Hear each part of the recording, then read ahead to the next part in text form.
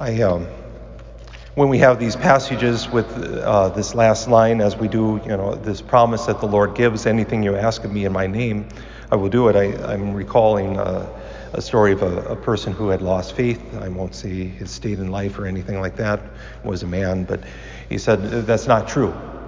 I once asked God for a bike and God didn't give me a bike. Or maybe we know somebody who asks for $1 million and they're still waiting for it. And or maybe it's that time of year with our students where they're starting. Our college students are doing in the midst of finals or finishing up finals. Lord, give me an A, and they just sit there. And Lord, why did I get an F? Well, there's a couple reasons why prayer doesn't work, and some of them are that we have a faulty idea of what prayer is. We think that prayer is a transactional kind of thing. If we just put in the time, like we put in money into a slot machine, and then we just tell God exactly what we want, A1 or whatever it is on the vending machine, then we're going to get that thing.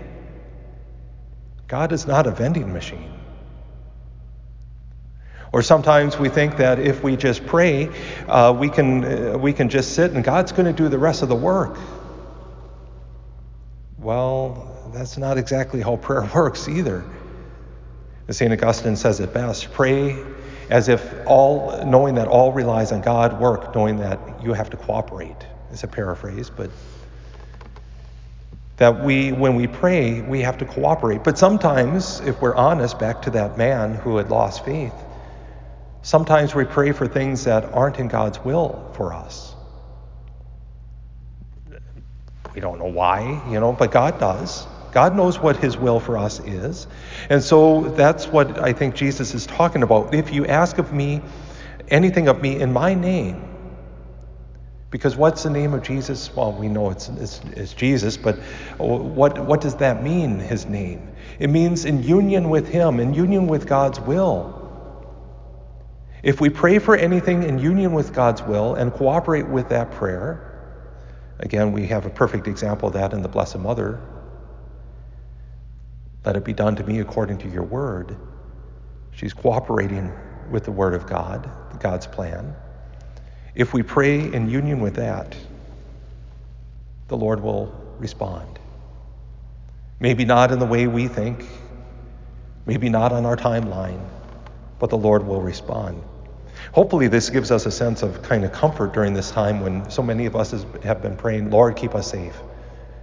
Lord, let this plague pass over us. Lord, whatever particular words or prayers that we have, to know that the Lord is hearing us if we're praying in God's will. Yes, we might suffer for a while, but in the morning comes joy, as the psalm says. And why is this, that if we pray in Jesus' name, in union with Jesus, that he will do it? Well, he's been saying it. In fact, this weekend we have yesterday's and today's gospel reading to reflect on again, so we'll be reflecting on it more this weekend. But Jesus tells Philip, how can you say, show us the Father? I've already shown you the Father when you look at me. That Jesus Christ in his divinity is and reveals God the Father. He's not God the Father, I misspoke, but is revealing God the Father.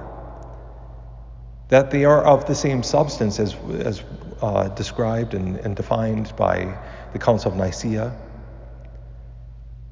That they're consubstantial, one in the same substance. That they're not parts of the same substance. They share the same existence. We can't wrap our heads around this.